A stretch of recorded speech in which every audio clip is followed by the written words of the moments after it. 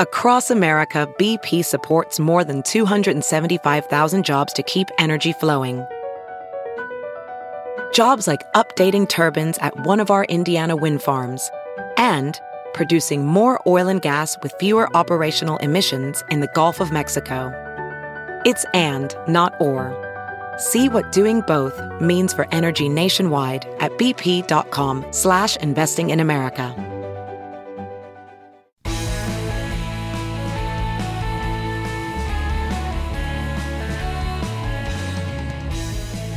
Hello, friends and neighbors, and welcome to the Bill Press Pod Roundtable, where we take a look back at the news of the week.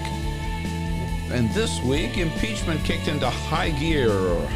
The Judiciary Committee holding its first hearing, where the House Intelligence Committee left off, and the very next day, Speaker Nancy Pelosi announced that House Democrats would immediately begin drawing up articles of impeachment under her direction. Let the games begin. Meanwhile, President Trump came home from London in a huff after getting a mixed reaction at best at the big NATO celebration.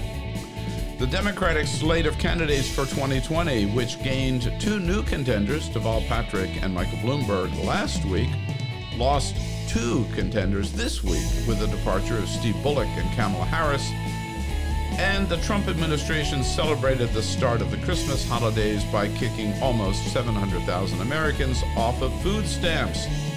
Well, joining us today to try to make some sense of all of it, Addy Baird, Congressional Correspondent for BuzzFeed. Hello, Addy. Welcome back. Hi, Bill.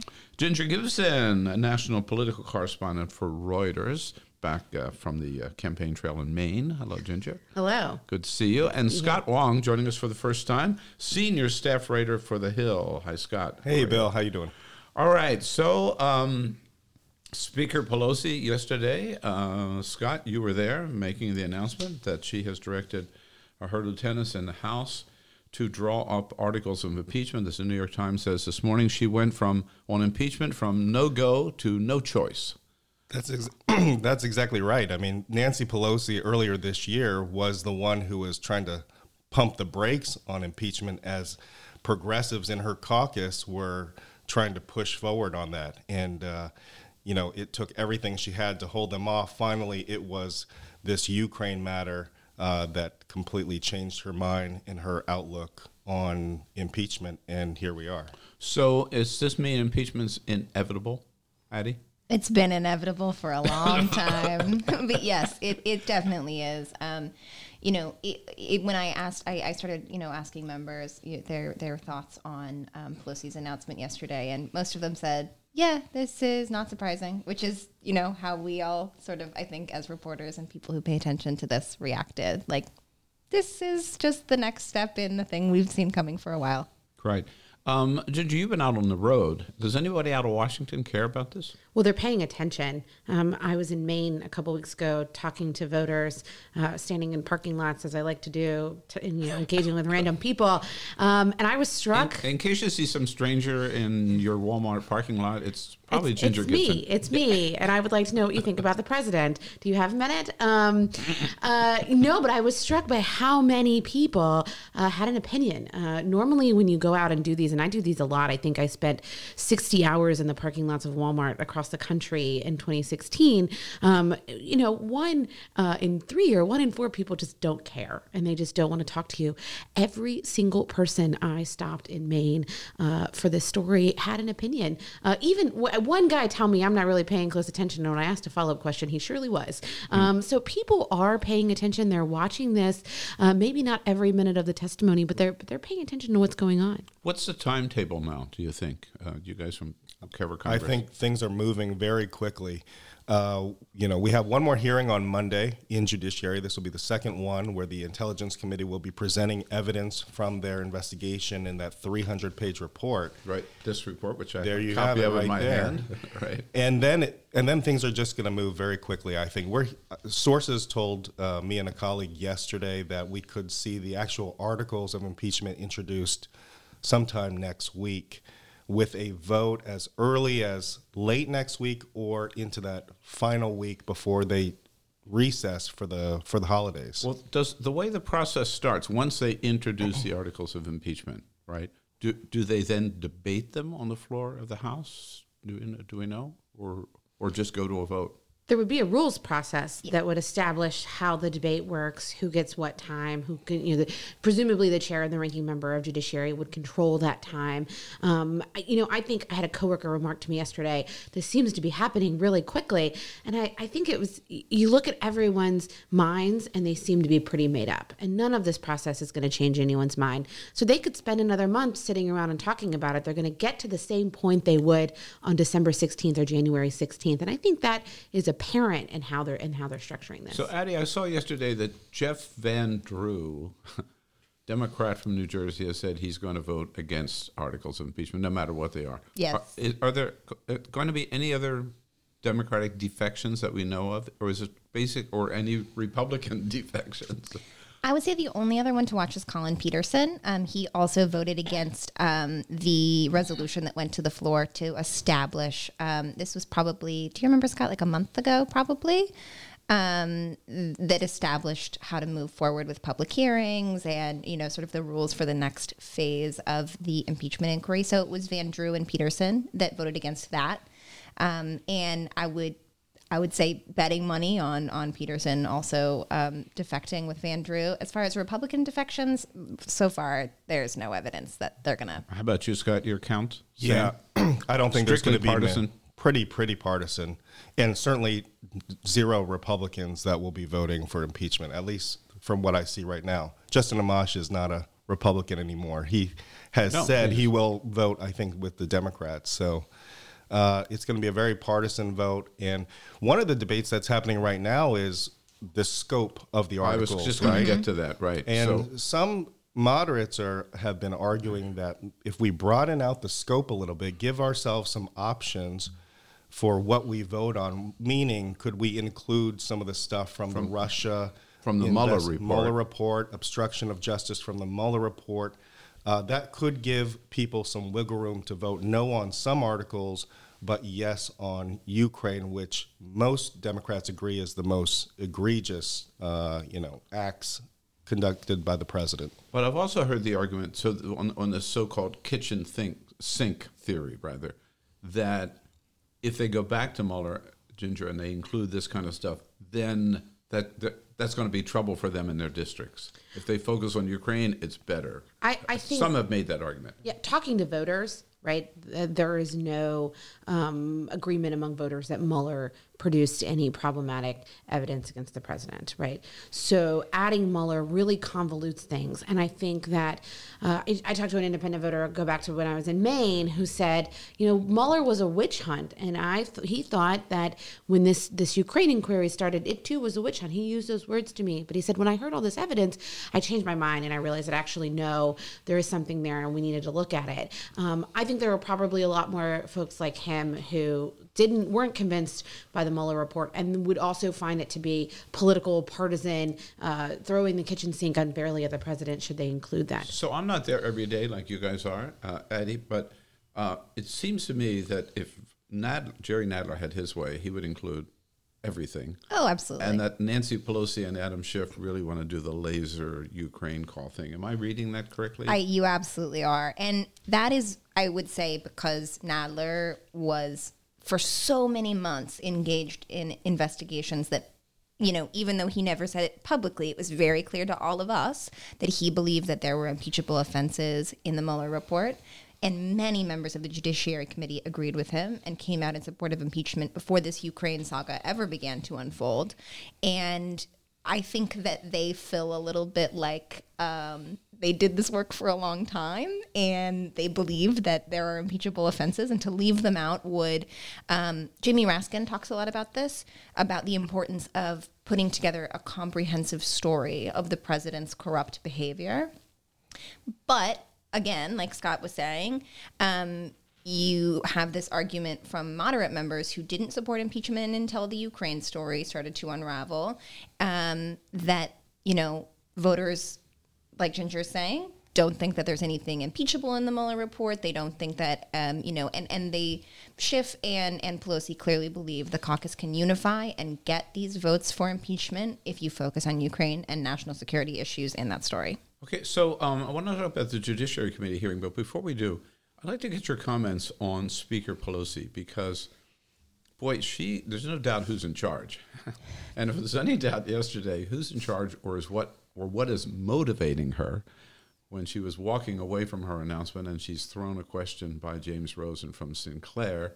So do you hate Donald Trump? Right? She turned and... Representative Collins yesterday suggested that the Democrats are doing this simply because they don't like the guy. That has nothing to do with it. Let me just say this. I think it's important. I think the president is a coward when it comes to helping our kids who are afraid of gun violence. I think he is cruel when he doesn't deal with helping our dreamers, of which we're very proud. I think he's in denial about the climate crisis. However, that's about the election.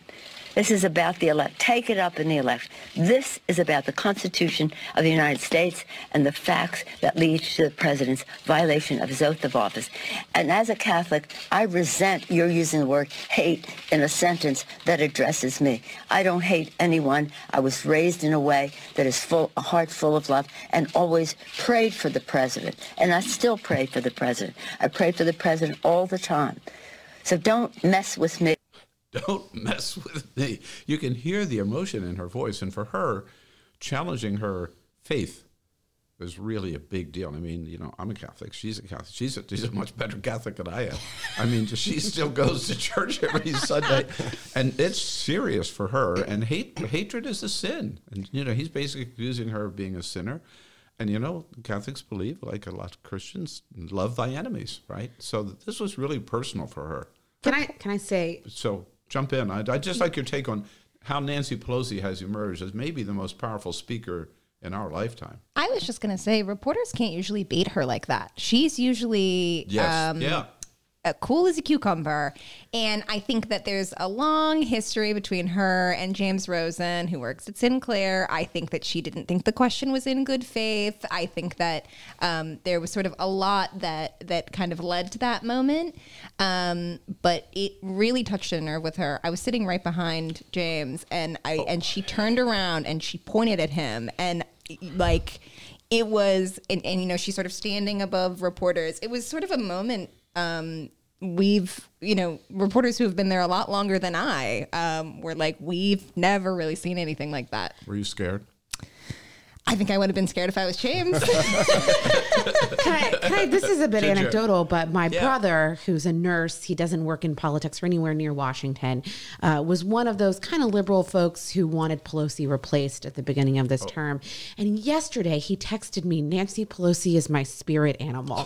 I mean, she has really just solidified her place as an icon within the left. I mean, whether it's pointing and staring down at Donald Trump, whether it was yesterday, whether it's how she's handled this in a way that they felt was deliberate and methodical and not knee-jerk reaction. She's really just solidified her place. Before that, Nancy Pelosi's the best whip to work that building since LBJ, and I don't think anyone would refute that.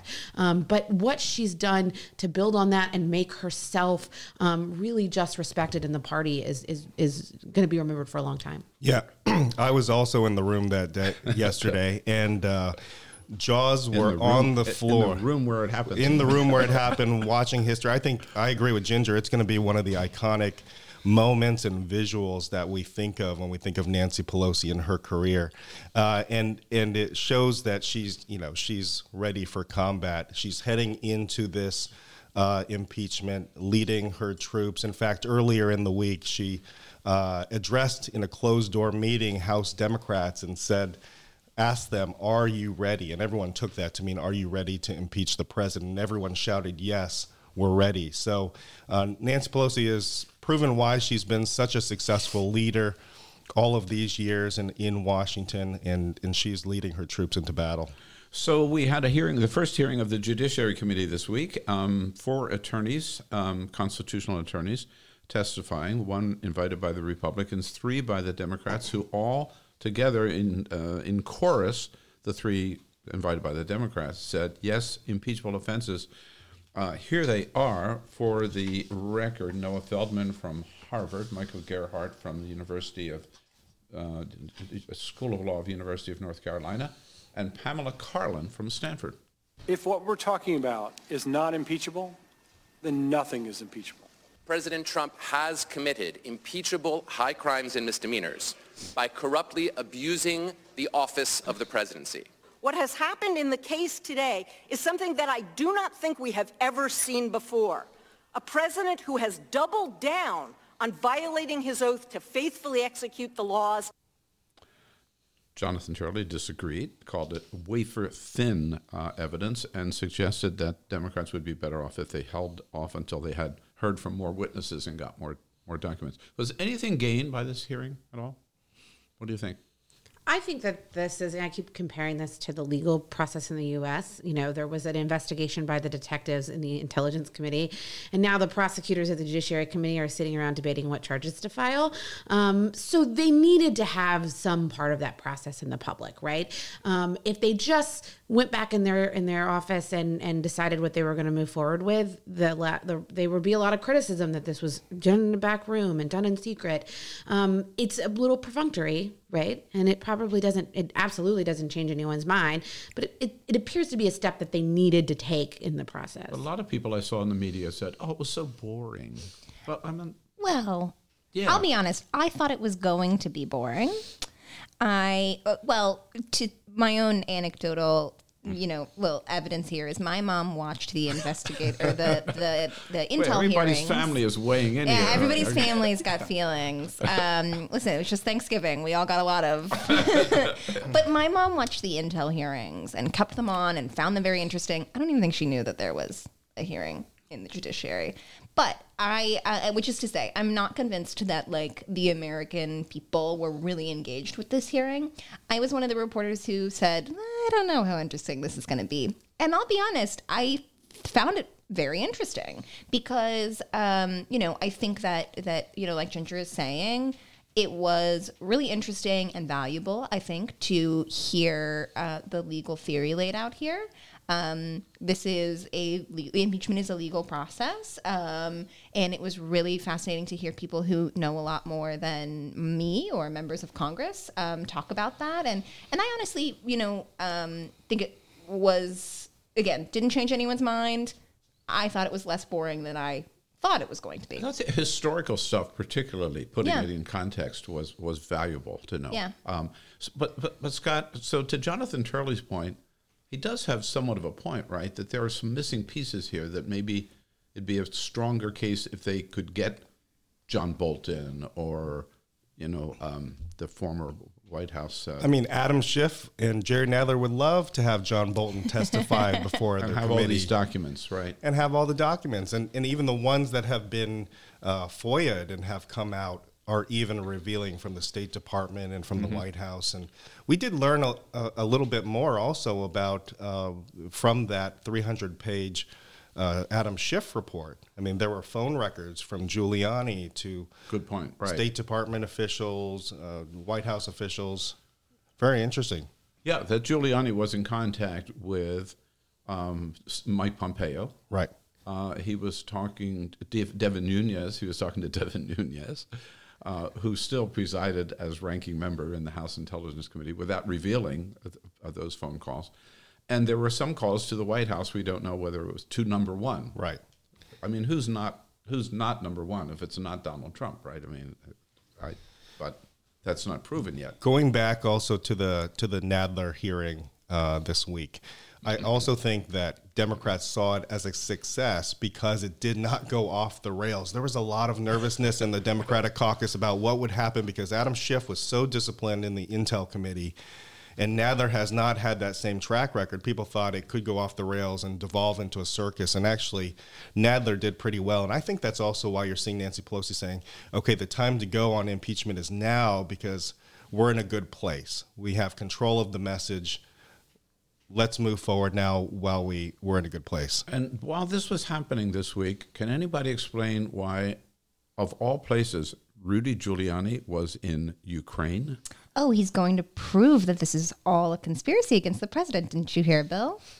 Is that it? That's what he says. Talk about tone deaf. I thought it was good that he was out of sight and out of off television for a couple of days, and I learned he's in Ukraine Rudy Giuliani meeting with these former prosecutors. Is not exactly doesn't have a long history of being like really self-aware, let's say. So, He's a character that history will remember in this process, no matter how it turns out. Let's be clear on that. Yeah.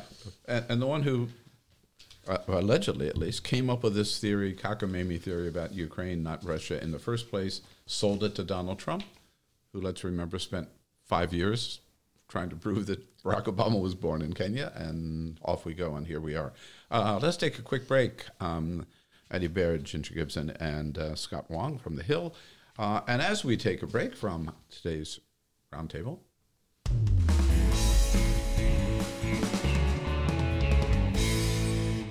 and I'll take this time to remind you about one special message for this holiday season. If you're experiencing that cold weather and you want to get a head start on your holiday shopping, those are two good reasons to take a look at those beautiful hand-woven scarves by my wife, Carol. Each scarf is hand-woven. Each one's a work of art made of rayon, chenille, or bamboo, and they come in all kinds of colors, designs, and patterns. Believe me, there's no better gift for yourself or someone you love, and here's all you need to do. Check out Carol's own website, carolpressscarves.com, or follow the link to Carol Press Scarves from my own website, billpresspods.com. Have the happiest of holidays this year with an original hand-woven Carol Press scarf. Have you heard you can listen to your favorite news podcasts ad-free? Good news! With Amazon Music, you have access to the largest catalog of ad-free top podcasts included with your Prime membership. To start listening, download the Amazon Music app for free or go to amazon.com/ad-free news podcasts. That's amazon.com/ad-free news podcasts to catch up on the latest episodes without the ads. Hey, it's Kaylee Cuoco for Priceline. Ready to go to your happy place for a happy price? Well, why didn't you say so? Just download the Priceline app right now and save up to 60% on hotels. So whether it's Cousin Kevin's Kazoo Concert in Kansas City, go Kevin, or Becky's Bachelorette Bash in Bermuda, you never have to miss a trip ever again. So download the Priceline app today. Your savings are waiting. Go to your happy place for a happy price. Go to your happy price, Priceline. As you write your life story, you're far from finished. Are you looking to close the book on your job? Maybe turn a page in your career? Be continued at the Georgetown University School of Continuing Studies. Our professional master's degrees and certificates are designed to meet you where you are and take you where you want to go. At Georgetown SCS, the learning never stops, and neither do you. Write your next chapter. Be continued at scs.georgetown.edu/podcast.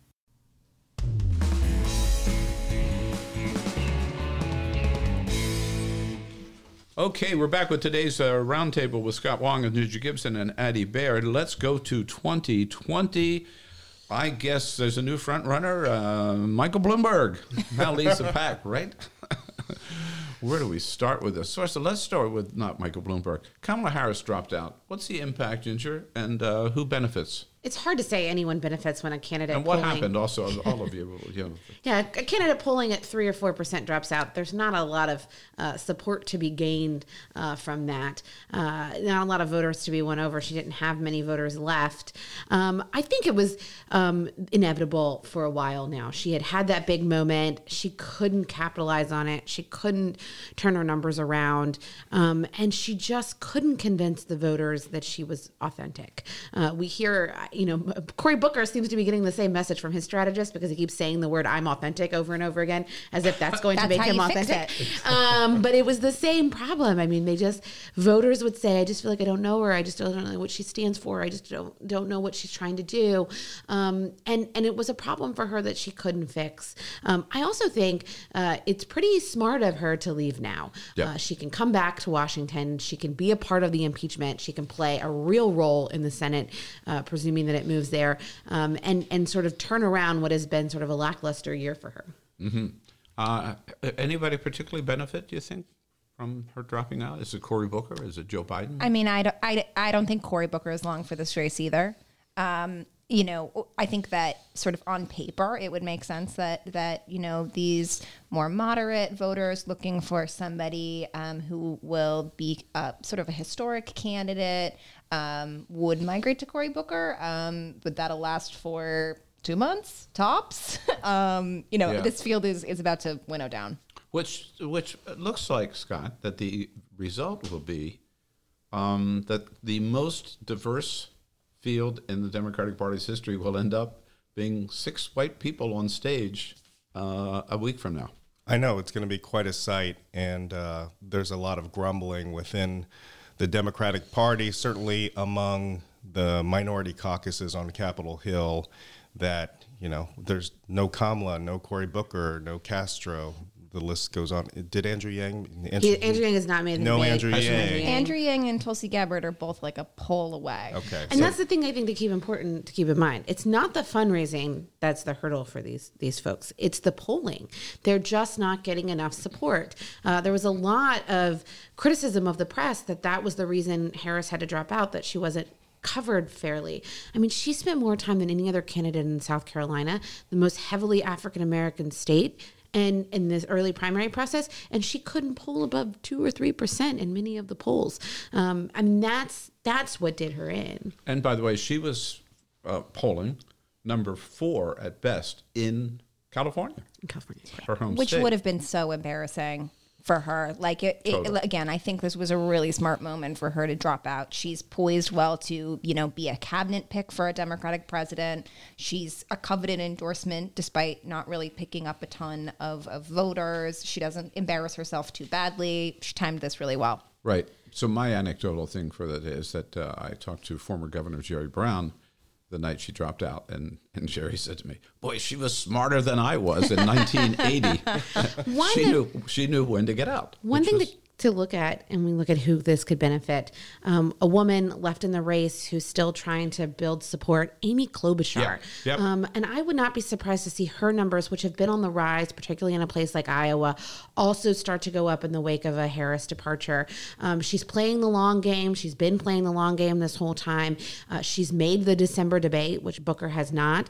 And I think that there is room for her to keep growing. And I sound like a broken record. I keep calling her my dark horse, but I wouldn't rule her out yet. And she's done very well in the debates, I believe. Yeah. And the important thing is to peak at the right moment, right? You want to peak right when the Iowa caucuses are kicking off. And that was part of Kamala's problem, was that she peaked too soon, didn't have the momentum. She staffed up. And then when the money dried up, she had to start laying people off, and it was all downhill from there. So meanwhile, Joe Biden, with all of his awkward moments in the debates, just keeps soldiering on, doing very well in South Carolina, and there he is in Iowa, and got John Kerry's endorsement this week, and then had this little moment with an 83-year-old voter at a town hall in Iowa. A damn liar, man. That's not true. Look, the reason I'm running is because I've been around a long time and I know more than most people know. And I can get things done. That's why I'm running. And you want to check my shape run, let's do push-ups together here, man. Let's run. Let's do whatever you want to do. Let's take the night push-up contest. Biden just, I don't know. He's certainly going to be there he may not be the nominee, but he's still proven amazingly strong. Washington Twitter yesterday, or on Thursday, when this moment with Biden in Iowa happened, freaked out. Oh my God, he called a voter a liar, and this is so appalling, and this is terrible. It was a brilliant moment for him. I mean, if you look at it through the lens of voters want to hear, a candidate who's willing to take on Trump, and that's exactly what they're going to think Biden was doing there, taking on what they think is a vicious lie Trump keeps repeating about Joe Biden and his son. He wasn't yelling. He wasn't, he did call him names, but he was pretty forceful. And I think that the Democratic electorate has been grappling with this, like, how much of a fighter do we want versus how much of a sort of juxtaposition to Biden, to Trump do we want?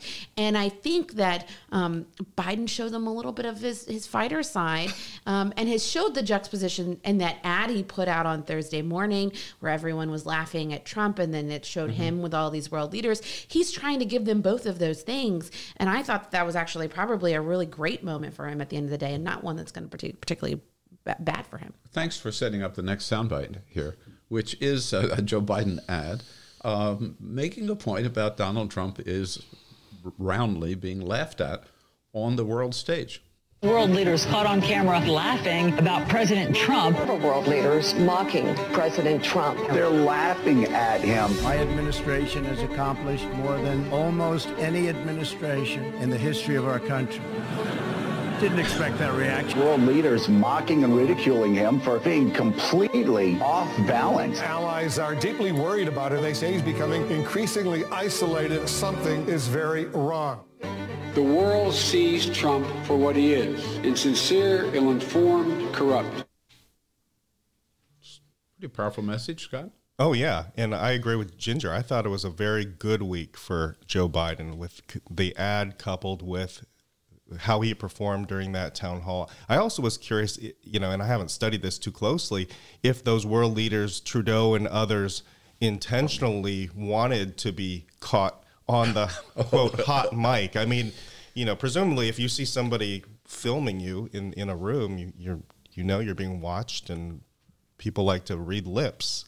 Yeah. So what did you think of the NATO overall? I thought that ad was really sharp. I will say, I'm not convinced that ad does anything except for fire up Democrats, which, that's all he needs to do right now. But people who voted for President Trump are not swayed by, elite world leaders laughing at President Trump. I will also say, I think that Ginger's assessment of that moment at the town hall is right. There was on Capitol Hill, it happened right before the votes were called in the House, and we all went to, talk to members at votes, and it was just this titter of people being like, did you see he called him a damn liar? And we were all obsessed with it, but I think it's actually going to play really well. What I will say, I do think that Joe Biden has to figure out a way to talk about Hunter, and he just hasn't. Yeah. And it is so, to be clear, I'm not saying that it is the same as what President Trump did. It is much smaller potatoes. But Hunter Biden's, dealings in Ukraine are so self-evidently corrupt. Joe Biden has to figure out a way to talk about this that's not just telling voters they're liars. Right. Any final comment on Michael Bloomberg? Oh, on Bloomberg. I was just going to say on the Hunter Biden point that things are moving quickly to the Senate, which is going to be focused a lot on Hunter Biden and Joe Biden. In fact, they've tried to call both of those folks as witnesses. Republicans will attempt to do that. Okay, Bloomberg. On Bloomberg, I think that he's... Any impact at all? No. I mean, of course, he came in at 4%, but he has global name ID and spending millions of dollars, right? He's going to maybe get to 6 or 7, but he's going to have a hard time overcoming the fact that he's skipping the first 4 early states, and he's going to have a hard time overcoming the fact that he won't make any of the debates because he's not raising any money. You cannot buy your way into the nomination. I'm not convinced he's really trying, and his campaign would argue otherwise, but there is an incentive. You get some credibility if you're running ads as a candidate with skin in the game than if you're running ads against one of the other candidates as a billionaire sitting on the sidelines. But he's going to have to hit 10 or 15% in the polls to be able to survive not competing in the first 4 states. Well, speaking about ads, we saw Michael Bloomberg's first ads this week, too. I mean, I saw several of them. I didn't see any reason in any one of those ads to vote for Michael Bloomberg. Again, I'm not convinced he's really trying. And I will just say, if he really wants to try, his record as the mayor of New York is not going to play well in a Democratic primary. And here's one of the key things to remember. He says he's not playing these first 4 early states. He purposely missed the deadline in New Hampshire. You don't have to register to run in Iowa. It's a caucus state. The people show up and decide who they're caucusing for, right? There's absolutely no reason he couldn't go compete in Iowa. So it is unusual that he would decide not to. One impact is that he's sucking up the oxygen for some of the lower tier candidates, which could have the effect of pushing some of those folks out, like the Cory Bookers. We certainly saw it with Kamala Harris, where she said, I can't compete with a billionaire who's spending that kind of money. And on the food stamp thing, which we really don't have time to get into, let's just point out that the moving 700,000 people off the food stamp rolls at this time of year is, I think, just, we could agree, another example of stuff that's going on that would normally get a lot of attention from all of us, but will get zero attention because of the impeachment. Absolutely. Right. I mean, I sort of hate the game that's like, if Obama had done this, because whatever. But I think you're right that the cuts to SNAP would be, a weeks long ordeal right before the holidays, in another administration. And here we are, giving it 30 seconds at the end of the roundup. Did you find any members yesterday? Nobody was talking about it, and everyone was talking about impeachment, mainly because that's what reporters are asking them about. So reporters are fixated on impeachment. The lawmakers are answering questions on impeachment, and therefore that is the news cycle, is all impeachment all the time. Yeah. I think we'll hear some of the candidates talking about it on the campaign trail, but because we're also focused on impeachment, we're giving less attention to the candidates on the campaign trail. That's true. So, Michael Bloomberg made headlines yesterday saying the president should be impeached. I don't know that anyone was watching for the snap reaction weigh-in from the campaign trail yesterday, despite there being many of them out campaigning. Right. Covered a lot of territory.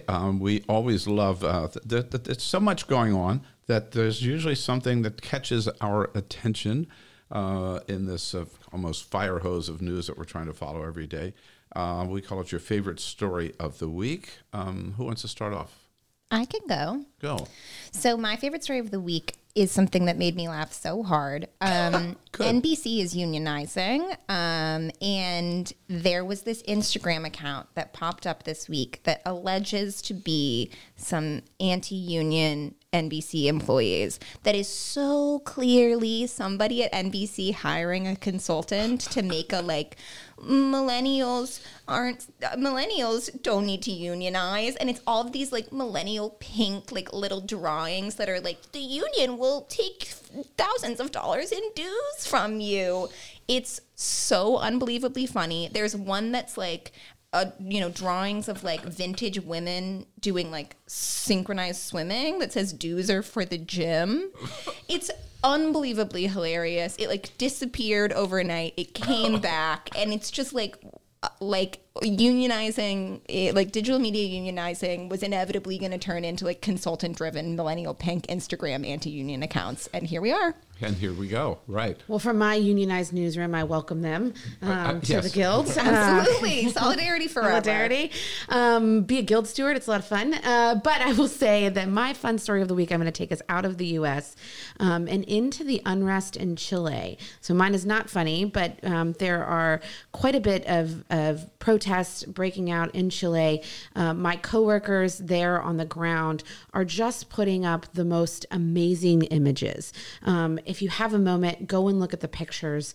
There was one that I just couldn't stop looking at yesterday that was a man drinking a soda in a suit as riot police ran behind him with tear gas in the distance. And he was just standing there drinking the soda. I think we've got a lot going on here in the U.S., but it's important to remember what's going on in the rest of the world. And those images can really bring it to life. My colleagues at Reuters, at the AP, really putting forward some amazing images, and I would recommend everyone go and look at them. Similar images coming today from France as well. Right, yes. With the protests there against the so-called pension reform by President Macron. Scott, I'm going to circle back to where we started with Nancy Pelosi. A behind-the-scenes story from yesterday with her interaction with James Rosen.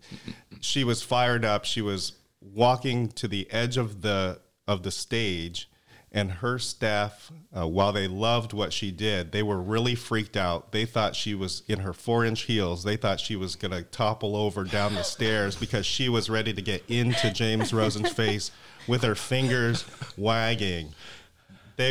Fortunately, we did not see the speaker go topple over.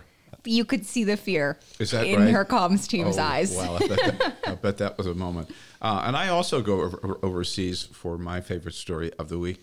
There's more and more fear about what might happen with drones, particularly around airports. Well, the French have come up with the answer.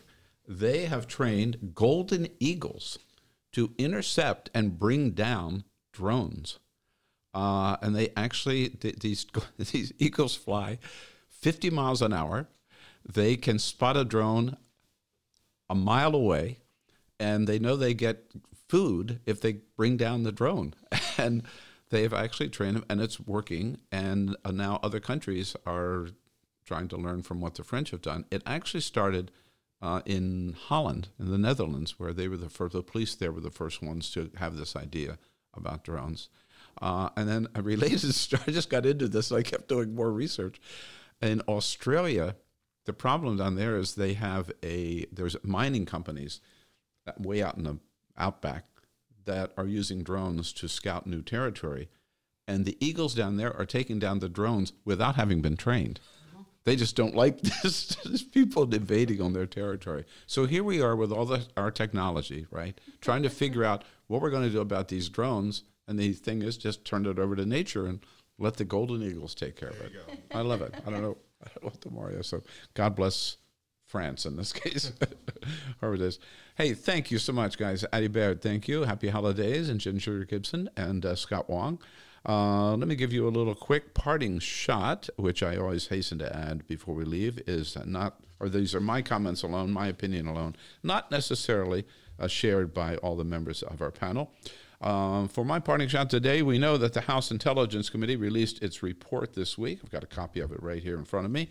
It is 300 pages long, but like the Robert Mueller report, it's worth reading the whole thing, because it lays out for the first time the whole broad scope of Donald Trump's persistent and relentless campaign to brand Ukraine, not Russia, as the black hat in our 2016 presidential campaign, and to bribe Ukraine into investigating Joe Biden and his son Hunter.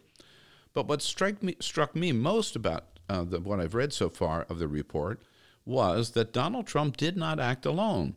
As Ambassador Gordon Sondland noted in his congressional testimony before the House Intelligence Committee, everybody was in the loop.